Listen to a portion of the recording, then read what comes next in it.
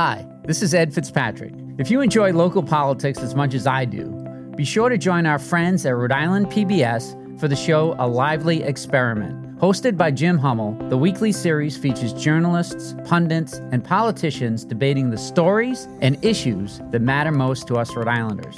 Tune in to A Lively Experiment and be part of the conversation. Fridays at 7 p.m. on Rhode Island PBS and wherever you get your podcasts.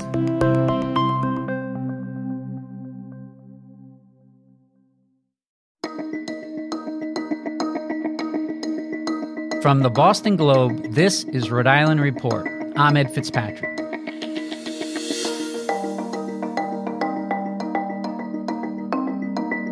Welcome back to the podcast where we bring you big conversations from our very small state. Representative Raymond Hull, a Providence Democrat, has been at the State House for over a decade and has served in the Providence Police Department for 33 years. He was recently named Deputy Speaker of the Rhode Island House of Representatives, making him the first black legislator to hold that position. He says this is the year the State House will finally revamp the law that protects police officers who are being investigated for misconduct. We'll talk about that and Nicholas Oliverdian after a quick break.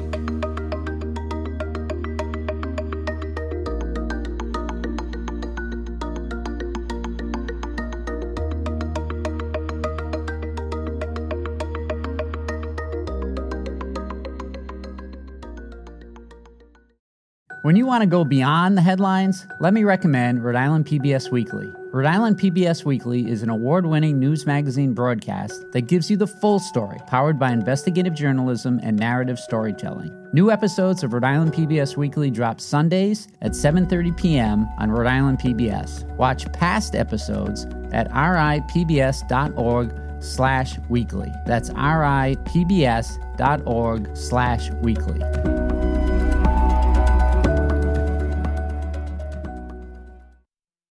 Welcome back. I'm here with Representative Raymond Hull, the new Deputy Speaker of the Rhode Island House of Representatives. Thank you for joining us. Good afternoon, and thank you for allowing me to sit down with you. Well, congratulations, first of all, on your appointment. Well, thanks. What does it mean to you to be the first black legislator to hold the Deputy Speaker's position? Well, I don't look at it as the first black. I look at it that a speaker who I adore, who has vision, who has understanding, actually seen me. I just happen to be black. Yeah. And I look at it that way. Doesn't mean to say that doesn't help other young black individuals or older to say, hey, there's somebody that looks like me that's in that position. So I'm grateful for that. Tell us about the duties of the Deputy Speaker for those who don't know. Is it mostly ceremonial or does it come with some power? Well, it's a little bit of both because now you're in upper leadership. It means you have the voice of the Speaker in that you can assist him, or he'll ask you to assist him. You also will sit down with the closed meetings of leadership and how we're going to dictate or where that house is going to run. Right. So you're succeeding Representative Charlene Lima, Cranston Democrat, as Deputy Speaker. How will your leadership style differ from hers? Well, I adore Lima. I think she's a very, very nice individual and very nice for her leadership style. Differs from mine in that I'm a people person, and I'm not afraid to get in someone's face to say, hey, but not disrespectful, to say that we need to do it this way, or I want to go it this way. But there's a nice way to do it, and not also to make someone look bad. So her style's a lot different than I am, but I like her. How would you describe the Democratic caucus in the House now in terms of where it leans politically? I mean, the rep for the next district over is David Morales, who describes himself as a Democratic socialist. Do you find yourself more moderate or more conservative than your colleagues, or in the middle? No, I'm in the middle, and I would say I'm liberal all day long. I don't think you could call me a progressive, and I'm not ashamed to say that.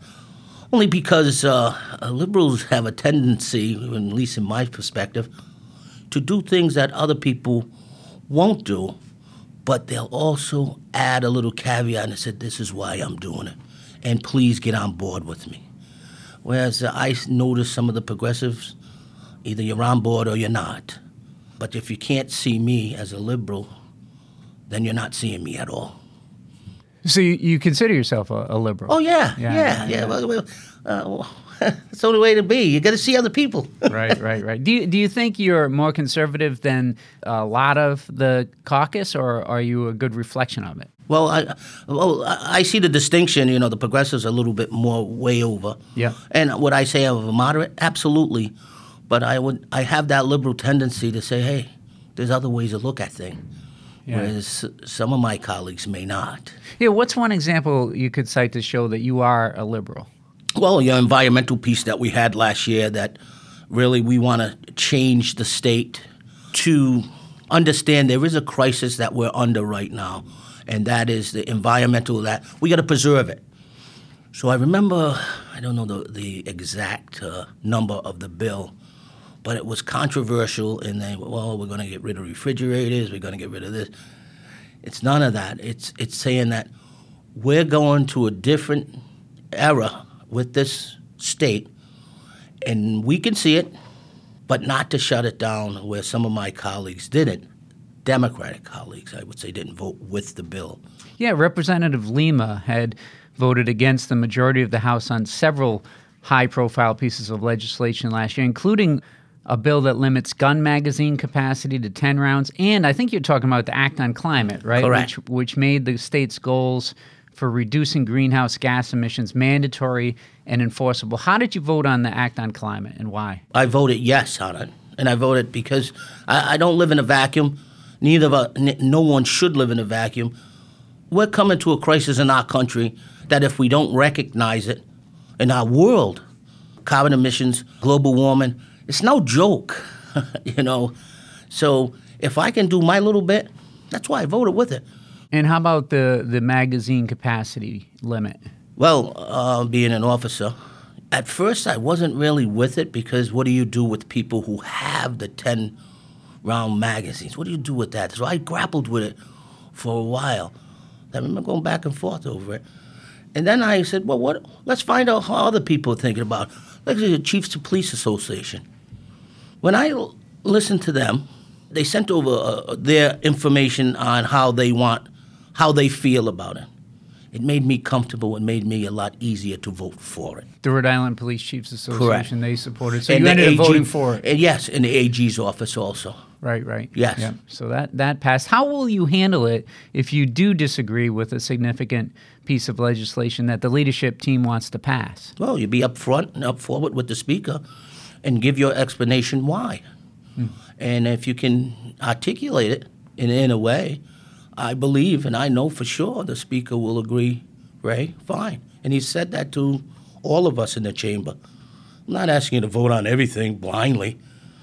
So that's how people will look at us. Oh, you always vote with leadership. No, he specifically said this on numerous times. There's something that goes against what you believe in, and you don't have to vote for it. And I'm comfortable with that. Do you have a recent example of a bill you opposed that the leadership supported? I don't, because right now my record with this leadership is probably about 90% The death of Tyree Nichols at the hands of Memphis police officers has renewed the push to revamp a state law that protects police officers being investigated for misconduct. As a black police officer who's not now in House leadership, what are your thoughts on changing or repealing even the Law Enforcement Officers' Bill of Rights? Well, something has to be done. There has to be some reform.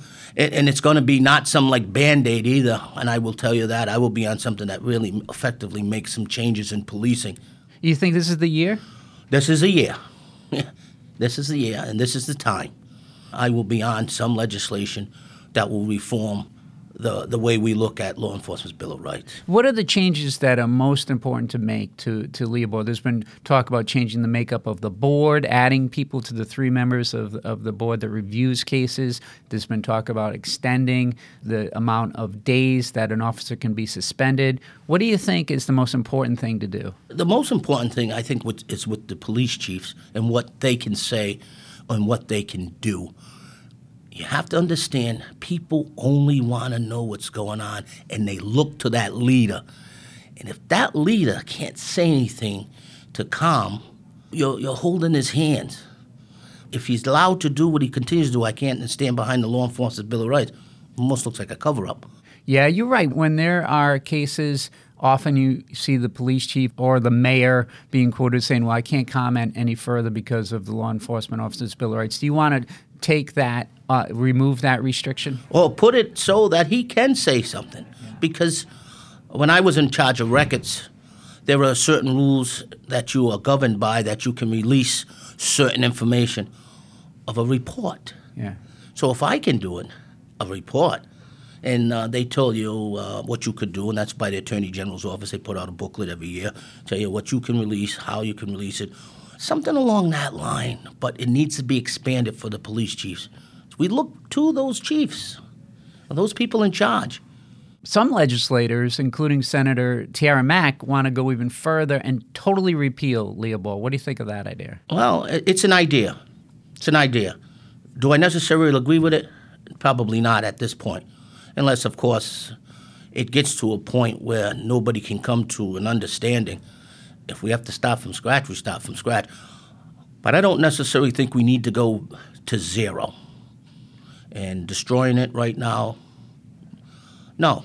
But something has to be done. Yeah, why do you say this is the year? Because, you know, when George Floyd was killed, there was a push to do something that year. Nothing happened. Nothing happened last year. Why this year? Because it's still in the forefront of what we see every day. It's not changing. And if you look at the officers, we would always say, well, it's just white officers onto blacks, and now you see all black officers onto black. With so it's Nichols. police, right? So it's policing that needs to actually change and come to some reality that, hey, it's not working the old way.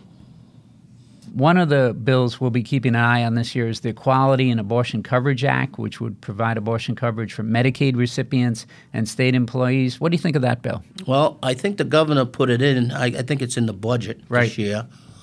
It's a little controversial for me in that I'm pro-life. I have some difficulties personally, but I do know if it's in the budget, it will pass in the budget. You're pro-life. Does that mean you would vote against it? Well, you can't really vote against it in the budget because... Oh, I see. It would be in the... because I will vote for the budget. Right. I see what you mean. But a standalone bill, yes, I would vote no. There's been a lot of headlines about Nicholas Aliverdian, a former Rhode Islander who has become a fugitive, alleged to have faked his own death to escape rape allegations. Tell us about how you came to know him. I will tell you, Nicholas was a very cunning young man. In 2010, I meet the young individual as a young, energetic, a real charismatic. He had something about him that you had to believe him. And I did. He was advocating for DCYF. When you actually see somebody who believes in something, you know, I said, this guy can't be a liar. And no bells or whistles went off in my head because of, being a cop. He's a young kid. He looks good. He's, fine. He leaves. He comes back. He says to me, I said, Nick, where have you been? I've been at Harvard, studying at Harvard. Can you advocate for me for the DCYF bill? I said, I'd be more than happy to. And then from there, I kept in contact with him for a while until he got sick and he's in Russia or somewhere overseas, and he said he's dying. I feel bad. I even put in a proclamation for him on the floor, on the death of Nicholas, only because out of respect for him. Now, you have to understand, I don't know anything prior to what we know now. I just knew him as a young individual advocating for DCYF. Yeah, what do you think of now? Because now he's over there saying he's an Englishman named Arthur Knight. Yeah, what I know about him now, it's heartbreaking. But would I have done it for the same kid, advocate for the same kid who's not Arthur Knight. What he is, Arthur Knight now, I wouldn't do it for. But if it was that same individual who comes before me, I would still do it for him and advocate for him for the changes of DCYF. Do you feel like you were duped by him? But of course. Yeah. But I mean, if I lived that way, I would never legislate because not everybody tells you the truth. I I see. So finally, I know that my colleague Dan McGowan's one of your constituents. Wonderful. Tell us the truth. Has he been causing any problems with the neighbors, talking trash about the Knicks or anything like that? No. Actually, I like Dan when he's walking up the street to take care of the little kids at the baseball field. Oh, he's a Little League coach at Mount Pleasant, right? Yeah. So I would see him walk past the house. And where you go? Oh, I'm going up the street to see the kids, take care of the kids. All right. Representative Hull, thank you for joining us today. It's been a pleasure.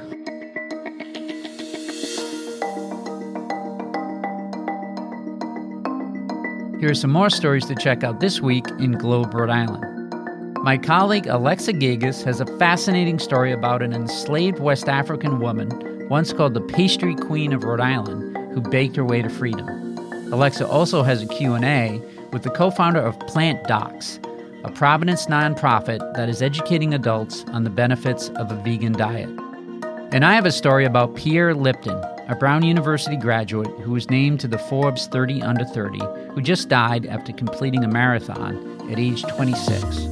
For those stories and more, go to globe.com/Rhode Island. That's globe.com/Rhode Island.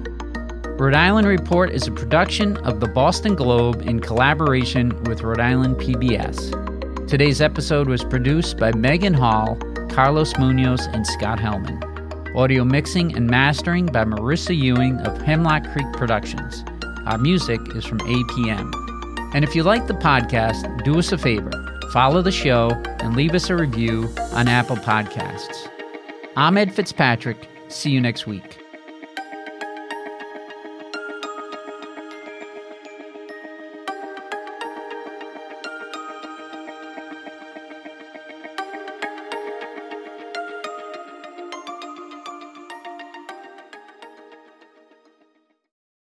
Looking to binge watch all your favorite PBS shows? You need Rhode Island PBS Passport, Masterpiece, Antiques Roadshow, Rhode Island PBS Weekly, and many more. Watch them all, anytime, and from any streaming device. Learn more about this member benefit at ripbs.org/passport. That's ripbs.org/passport.